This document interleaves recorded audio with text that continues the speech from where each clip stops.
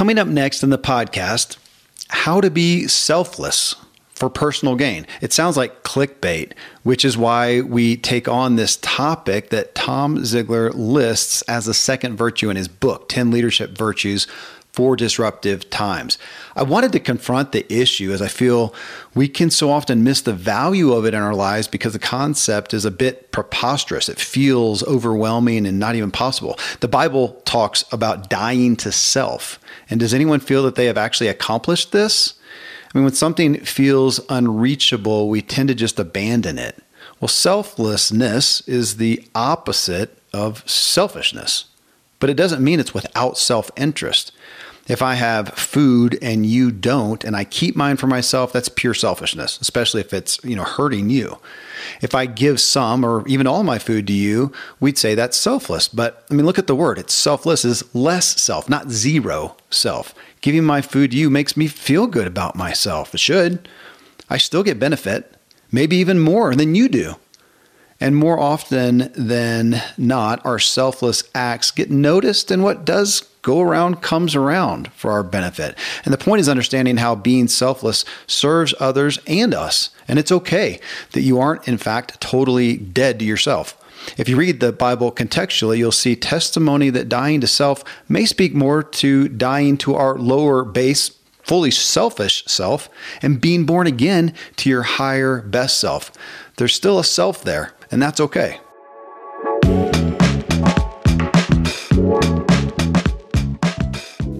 Welcome to the show. I'm your host, Kevin Miller.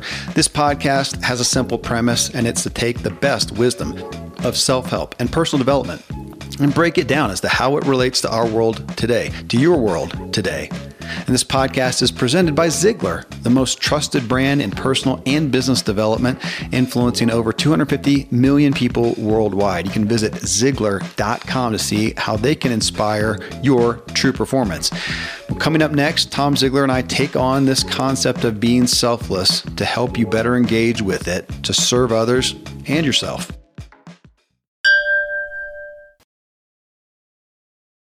So you're telling me about your 4 weeks of travel and tell me you have a Hertz rental car story. I see you laughing, so let's go ahead and share it with everybody. Talk. Yeah, so it's been kind of crazy. 4 weeks in a row of being somewhere. This last week I was in LA visiting a client of ours, Healing Care Hospice, just a great organization.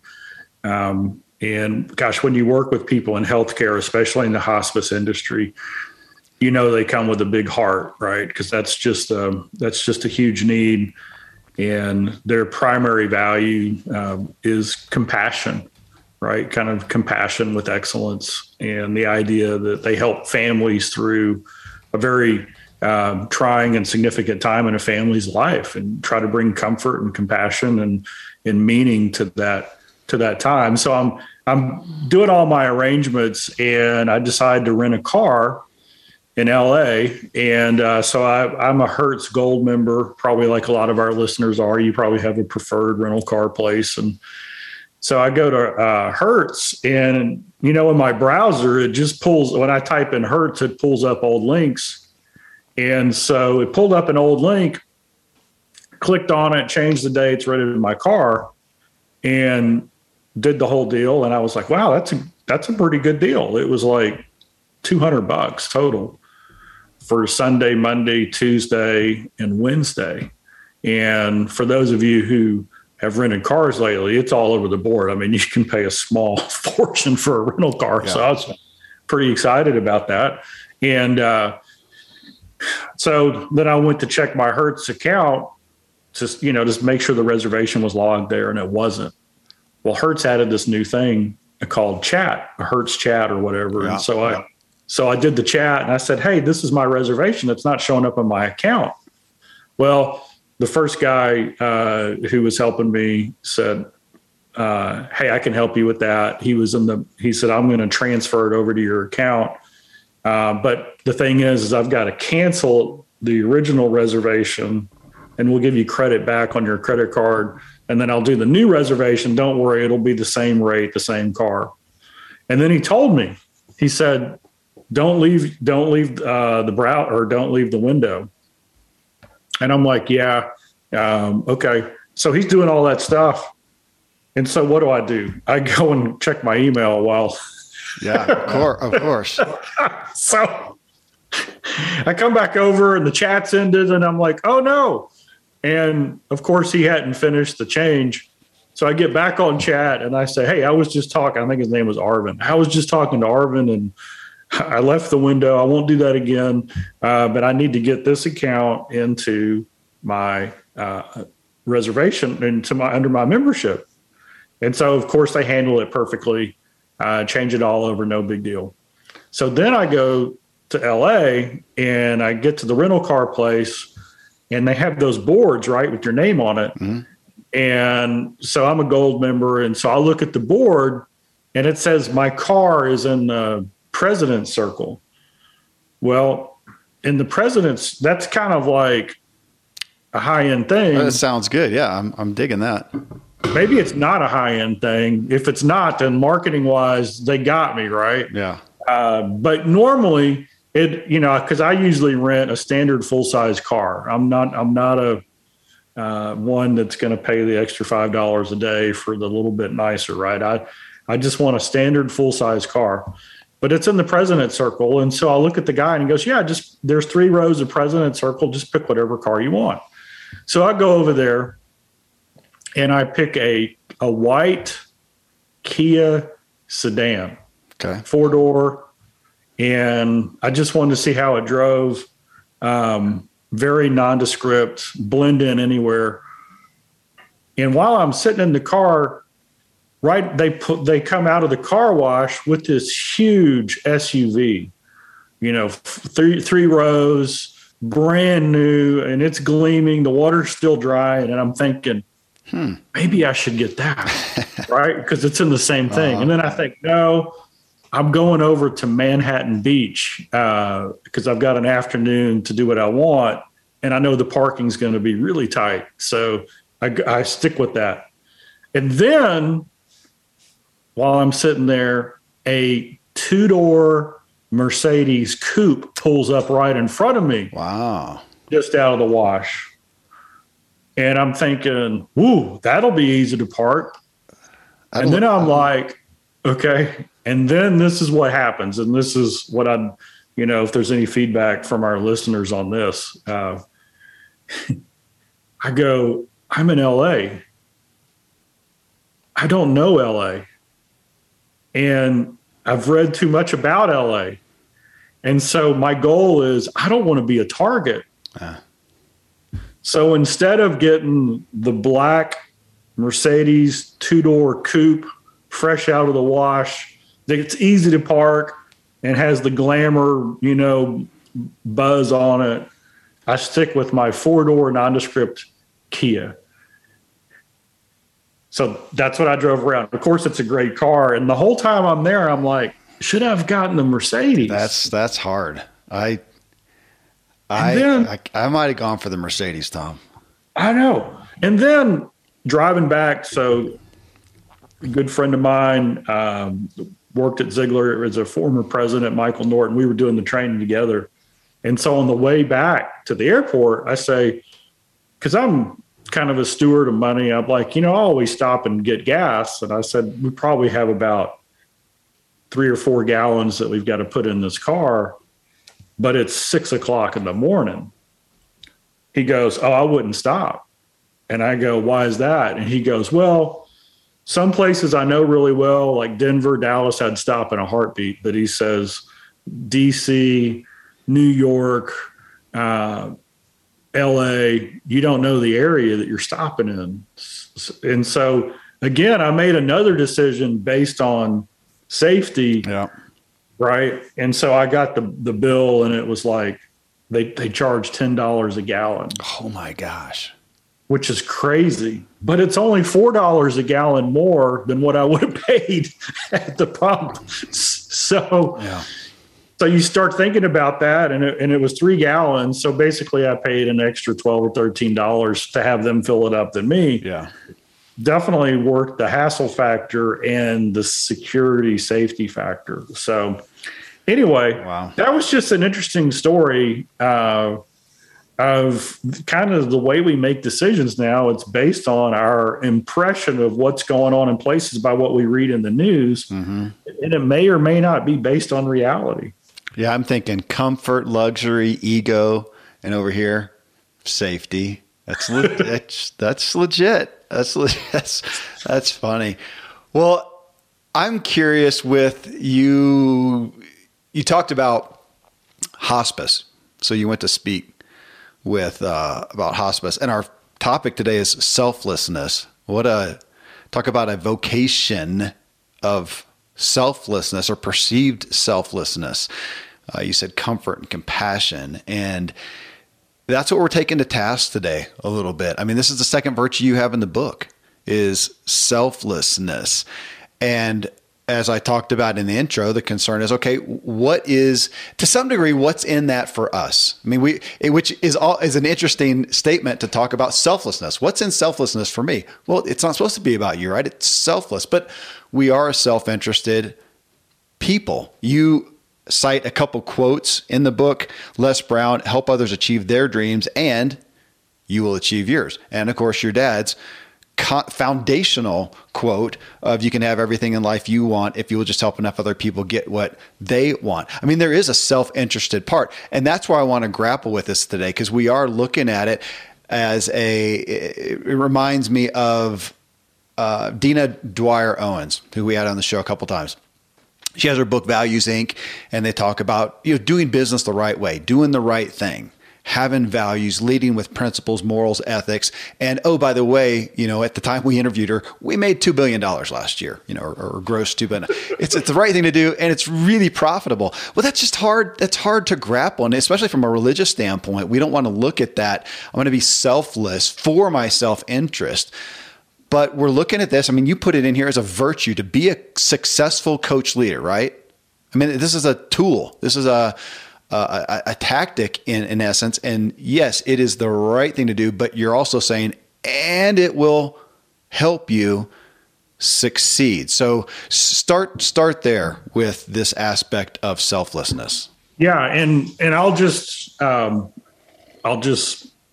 talk about Healing Care Hospice. All right. And, selflessness. And so they're in healthcare, and we're primarily working with their marketers. And so their marketing team goes to hospitals and doctors' offices, and they ask for referrals. A lot of people who need hospice are elderly, so they're on Medicare, Medicaid, and in that situation. And so there's pretty much money set aside with insurance and those programs to take care of hospice. But the people who do this work, several of them are nurses, and they've switched over to the marketing side. Of course, all the caregivers usually have some sort of nursing or medical background, because hospice can entail different levels of care. And so and they've been in the middle of it with the pandemic, and there's all this rampant burnout and stress and lack of motivation and depression. That's not, it's everywhere, but in healthcare, especially, it's a higher level of stress, right? Because not only are you constantly going into environments where you could be exposed, but everybody's at a high tension level anyway with hospice, because it's that time of life. And so we were talking about with their marketers and their leadership team. So we were doing some marketing sales training, and then we were doing some leadership strategy and consulting. It was kind of, we did one day of each. And so we were talking about their values. And so one of the marketers said, hey, the reason I love working here is because of compassion. And then he tells a story. I can't remember, it might have been a lady. He tells a story, and Sharuz is Galshani is the CEO, the founder, and he's over there, he's listening, and he's a little uncomfortable, right? Because it was kind of like, it was something he did, but he didn't want to broadcast, right? And she goes, I love working here because we go the extra mile. And then she told about a hospice patients they had, and their air conditioning system went out. in their house. And so all of their vital signs were spiking because of just heat. Oh, wow. And Charouz said, let's buy them a window unit or an air conditioning unit for that room.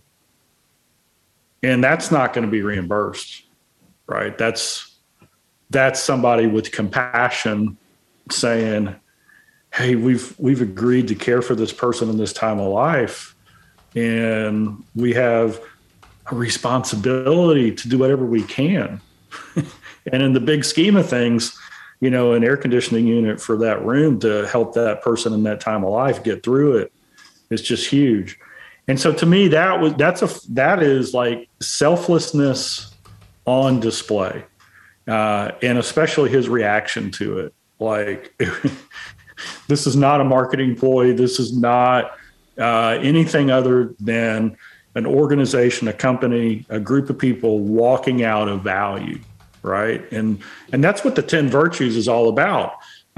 People in the book, 10 Leadership Virtues for Disruptive Times, what we try to answer is this question. Everybody says, how do you love people? How do you do it? And the 10 virtues are the how do you do it? And selflessness is the second chapter or the second of the virtues in the series. And it's one of the biggest ways. You love people by being selfless, by putting them first, by sometimes sacrificing for their benefit or the benefit of somebody else who is in a position where they really can't do anything. They can't pay you back. They can't offer something back to you in return. You're listening to my discussion and dissection of being selfless with Tom Ziglar, CEO of Ziglar and proud son of Zig Ziglar. And this is from his book, 10 Leadership Virtues for Disruptive Times.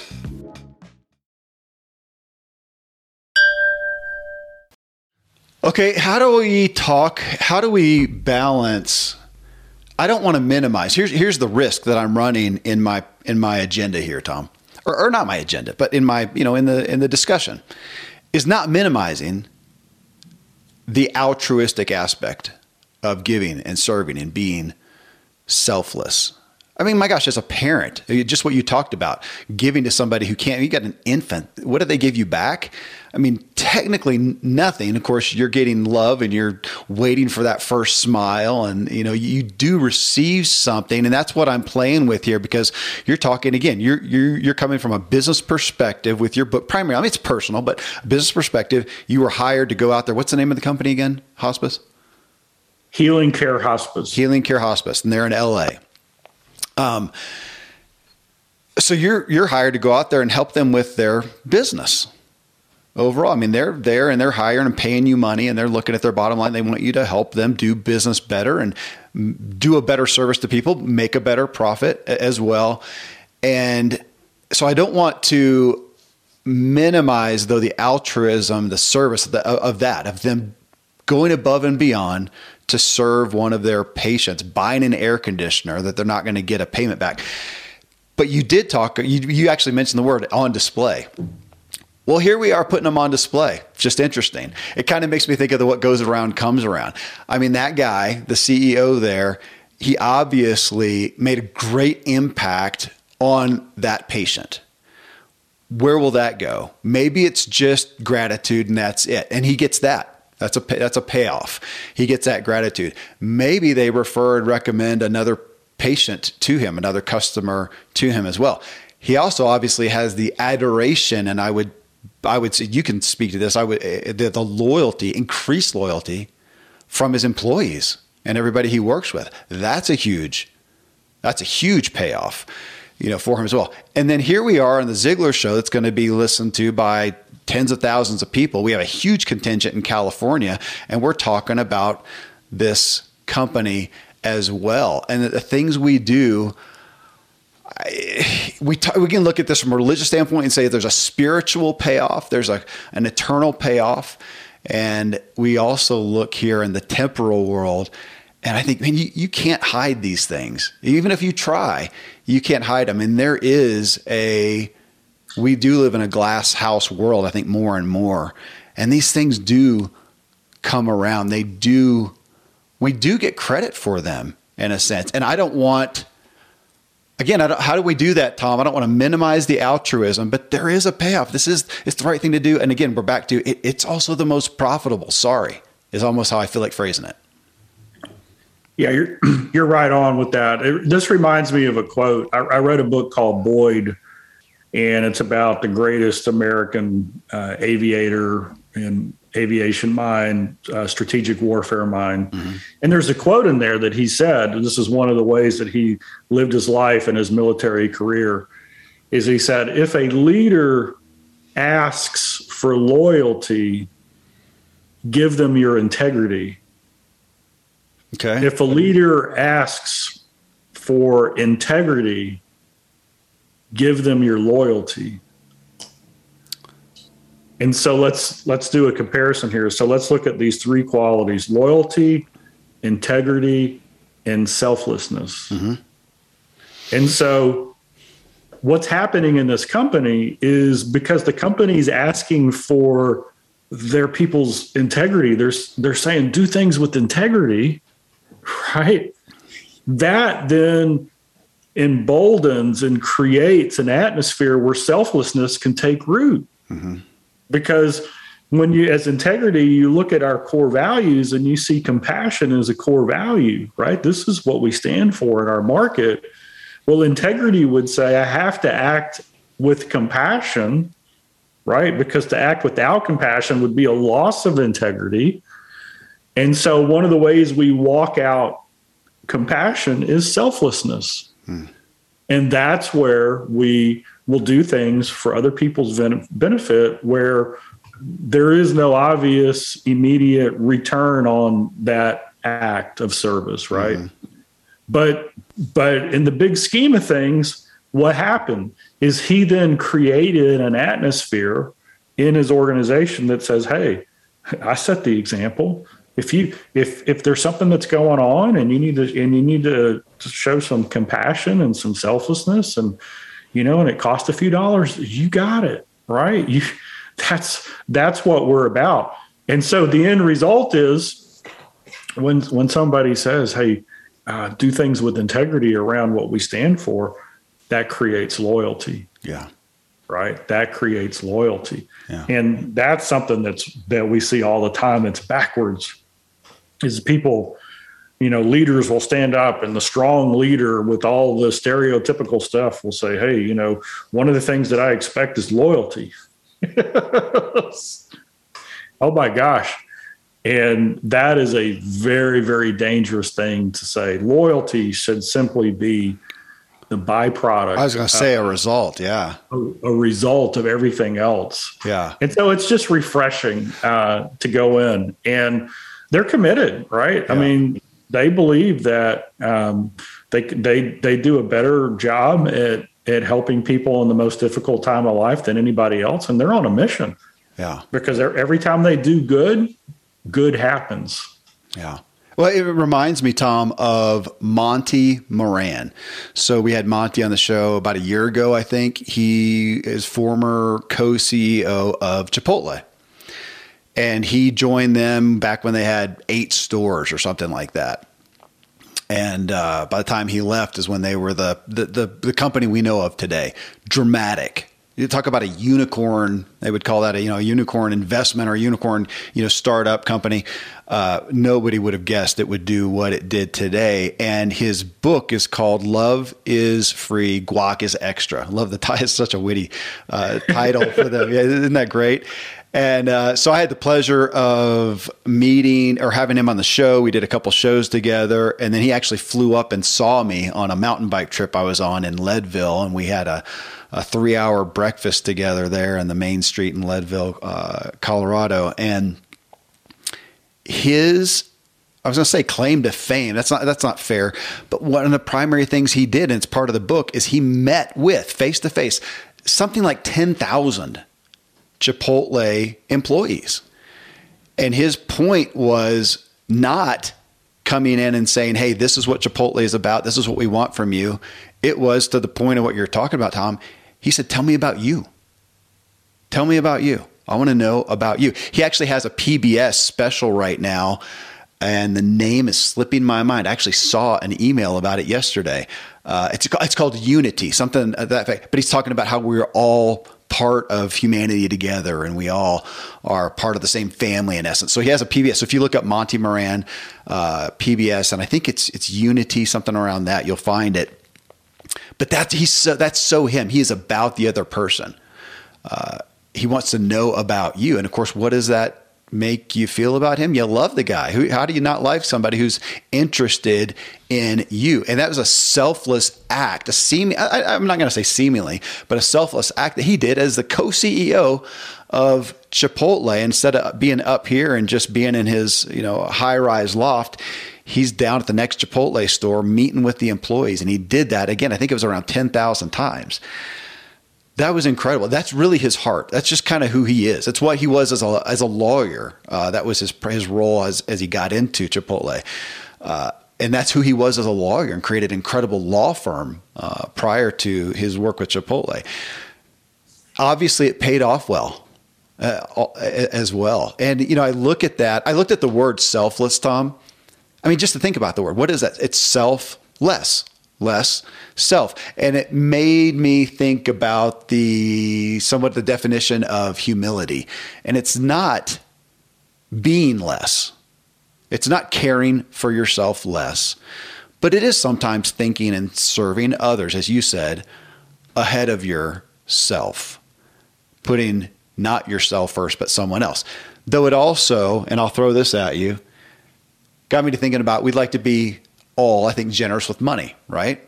We talk about that a lot. It makes everybody feel good, whether you're giving it to a homeless person, to a ministry, to a friend. You talk about that. You tell a story in your book about somebody who gave a coworker, I think, $100 that they didn't really have, and how that blessed that coworker and blessed them as well.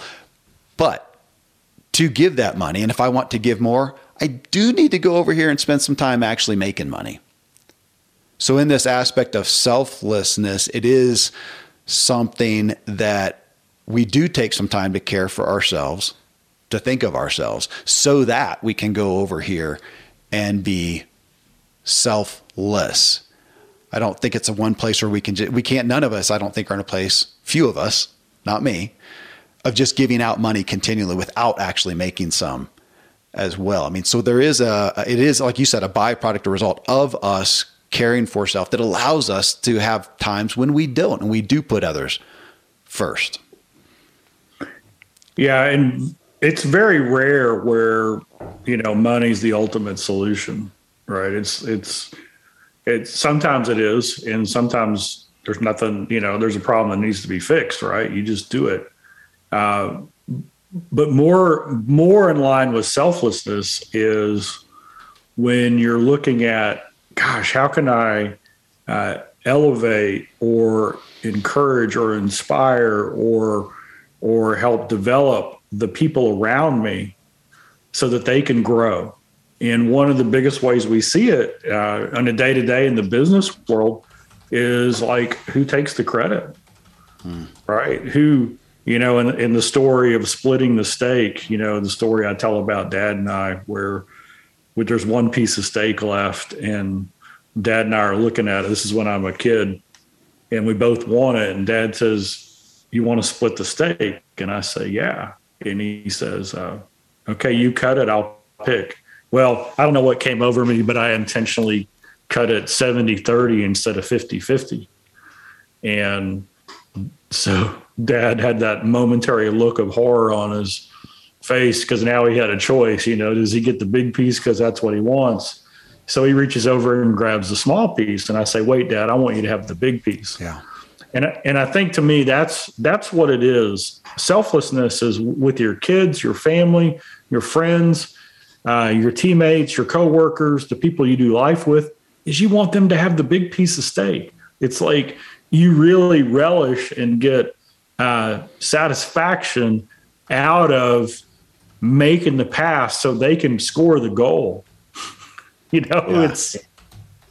It's an incredible thing. And gosh, there was an award one year of two players, and they were basically tied in all the categories.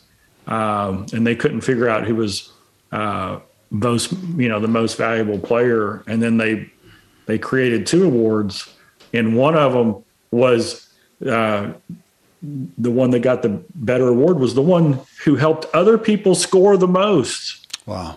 Right. It wasn't just individual statistics. Yeah. It was setting everybody else up on the team to win. And I think that's a big piece of selflessness, is really understanding that the bigger role in life is to help other people get ahead.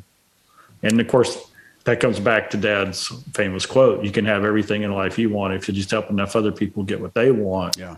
But I think selflessness also has a motive behind it. And if your motive is self-benefit at the end of the day, people see right through that, right? If it's just doing something because it's the right thing to do and to help somebody, people see that too. Okay, that's a great, thank you for motive. One of my favorite topics, as you know, is looking at the motive. And that one, let's play with that for a moment, because I do struggle, Tom, with feeling like, can I ever do anything without some bit of an agenda? Can I really be 100% selfless, or can I hold both of those? I'm doing that because it is good and right, and it is for that person. And I do also benefit. I know that I do. Is there room for that? And it's interesting from a biblical standpoint. Anybody who's been to church, been in the Christian, I think it's beyond Christianity as well. But in the Bible, there's a lot of references to dying to self. So the epitome, we would say, of selflessness, dying to self. And I'm going to pose. It has been posed, and I'm interested in the concept of, is it dying completely to self? There's a lot of references to dying to the old self. The old man is actually a reference, a scripture reference that we pull it. And coming alive to, being born again to the new man, woman, person.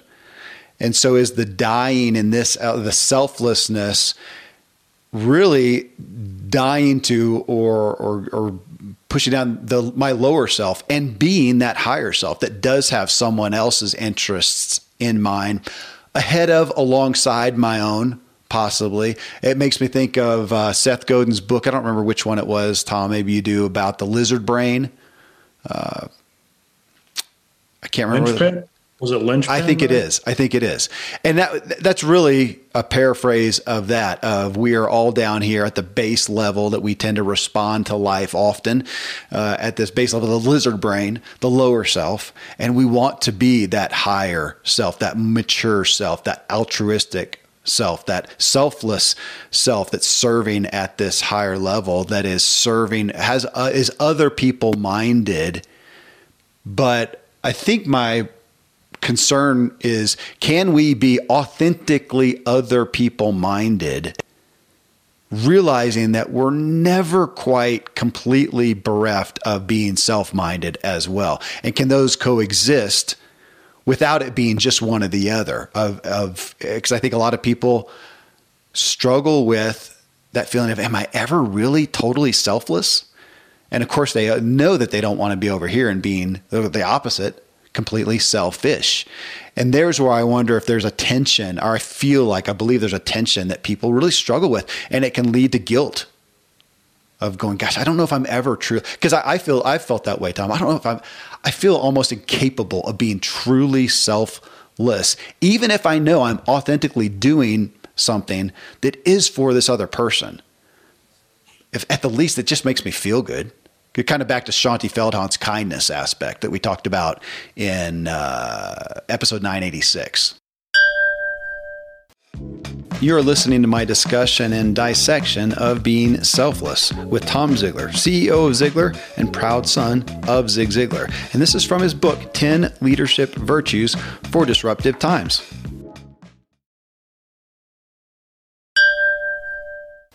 Yeah, when we think of selflessness, I heard Joe Calhoun say this. I asked him, I said, hey, is there ever a time when somebody's time is done at the company, right? They just make a mistake and it's time for them to go. And we weren't talking about murder or fraud or anything. It was just, and he said, yeah, when they make a decision that benefits themselves at the expense of someone else. Yeah. Okay. So that's probably that's selfishness. That's right? the blatant. Yeah, absolutely. And there's where I do want to pull. I mean, that's where we have a lot of focus in our culture today, is pointing the finger at everybody who's a narcissist. That's our favorite word. It seems like everybody who does something that feels offensive to somebody else. Well, they're a narcissist. They're selfish. They're doing it at somebody else's expense. So that's kind of a highlighted hot point right now. And so for me, it's one of the things that very few people do. And this is why we serve so many coaches. We have so many people in our coaching system who are choose to win and see the top coaches, because they get this aspect. And that is that in order to create the life you want, you have to have a clear definition of what your why is, what your purpose is, what's the bigger reason that you're here. Okay. And so, for me, and I learned this from Dad, when he was dealing with other people, and I'll just use an audience, for example, when he was going to speak somewhere, he didn't hold a grudge or have any ill feelings to the audience because they were in a certain category. He didn't care if they were senior citizens or young people, if they were sales focused or technology focused, if they were educated or uneducated, right? Because his why was, I want to change as many lives as possible. Yeah. And so his focus was impact. And so this is where selflessness can be a huge help. Let's just say you're on a team and you have a lot at stake, and you really are driving your concept, your project, your idea of what's going to have happen. And somebody else comes in and now you're competing with them, right? You're both trying to drive, and then you sit down and you judge the merits of what's going on. And so is your primary goal to get your project idea sold, or is your primary goal to figure out what's going to have the greatest impact for the mission of the organization? Mm-hmm. Selflessness will always gravitate towards how can we have the biggest impact. And then it reminded me of a conversation I had with one of my mentors, Bob Teedy, and I told him I was overwhelmed. I didn't know what to do. And he said, what do you mean? And I said, people bring me ideas, but I don't have the capacity to do them. And they're good ideas. And he said, well, Tom, I think you're asking yourself the wrong question. He said, they bring you an idea and you ask yourself, how can I do that? When the first question you should ask yourself is, who should do that? In other words, kind of the natural tendency is when somebody brings you something to do, you kind of have a selfless or a selfish view of it. Hey, they're bringing me something for me to do, and I'm either going to say yes or no or wait. When the reality is I should have a selflessness response, which is, that sounds pretty good. I wonder who the best person to do it is. Maybe we're in this position not to do the work, but maybe we're in the position to make sure the work gets done with the greatest impact, which could be somebody who's more qualified than us to do it. And so those are all little things that people who truly walk out selflessness, they just get an edge. And the reason they get an edge is because when you're congruent in your core values and selflessness as one of the leaders, then people see you consistently making decisions based on integrity, because your integrity says not who's right, but what's right. Yeah. Your integrity says, how can we have the greatest impact rather than who gets the credit? And so if selflessness is just a golden thread in your foundation, then people watch and they say, wow, gosh, I can bring this person any idea. And if they value the idea, they're going to help me figure out how to have the greatest impact rather than who gets the credit or does it compete with something that they have a motive behind. You just helped me clarify something. I'll probably put this in the intro, maybe the title of this show to some, I don't know, but that we look at, you mentioned selfishness again, or talked about that we look at selfishness as a zero-sum game. I keep coming into that term in these discussions, but we look at that meaning I get something and you don't, or somebody else doesn't. And I think that's what's been rubbing me or kind of itching me in regards to selflessness is the idea that we can also look at it as a zero-sum game. That is supposed to be selfish. No, Tom, I'll give you this, and that means I don't get it. And as you just said, it doesn't work with that. Selfishness is a zero-sum game. Selflessness is a win-win. You talked about that. People who have an edge is for a true edge, a healthy edge, a sustainable edge. And it brings to mind, I'm interested, I am, as we both are, Tom, we're faith-based guys. And I think people know where we stand, spiritually, and we would look again at selflessness as being the right thing to do, eternal rewards, all that type of thing. It's interesting, and I find myself sometimes looking at the evolutionary, science-based, non-spiritual debates around a topic like this. And I think it's interesting because it brings up that thing of it's the right thing to do and it's the most profitable. That if you look back in the evolutionary argument for selflessness, they simply say that over time people learned to adapt for the survival of humanity and learn that this selflessness, as far as I scratch your back, you scratch mine, and is a win-win, and it helps sustain life better. And I kind of like that. It's not making an argument of value for evolution to somebody out there who's going to take offense at that.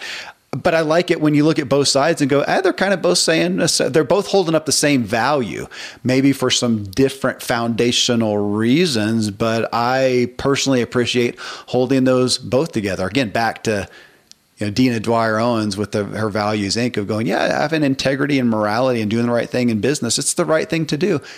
And we made a lot of revenue. We had a very successful, dramatically successful business. And I know that's what you're seeing with these coach leaders. The people who take this mantle of the virtues are the ones that are, as your dad said, are finding everything in life that they want because they are helping other people get what they want. What Monty Moran walked out so beautifully with Chipotle. And it's just a great, for me, Tom, it's I'm a student of these shows more than a purveyor and teacher, I feel like, at least. And I lose sight of this sometime. I mean, I don't think I'm ever doing something at the expense of someone else, at least not cognitively, consciously. But sometimes I lose the fact of, hey, am I putting that person first? Am I taking care of my team first? That's one where I can lose that for the objective. I'm an objective focus, and I can take advantage of my team sometimes and not honor them. I had this discussion yesterday with someone. And so bringing this aspect of selflessness to a tangible level for us all, which is what you do in the book, and why I wanted to have the discussion today, Tom. It is. I feel like I learn as much from these as what I get credit for teaching. How's that? So thanks, man. It's because you're the greatest host in all the land. Well, what a selfless thing to say, Tom. You have my loyalty from that. Hey, man, thanks. I appreciate the book. It's brought me back into studying it again. I look forward to the next virtue with you in the next episode, brother. Sounds good. I trust this show shed light on the concept of selflessness so you can better engage with having less self and serving others without it being a zero-sum game that as a human is impossible. It's okay to give and serve and feel good about it and benefit from it and enjoy the reciprocity. Healthful serving adds to both parties. It doesn't just take from one and give to another, leaving the giver with less. Coming up next in episode 991, we're back with Yale School of Management superstar Zoe Chance to walk through her personal habits for success. Till then, thank you as always for letting me walk with you as we inspire our true performance together.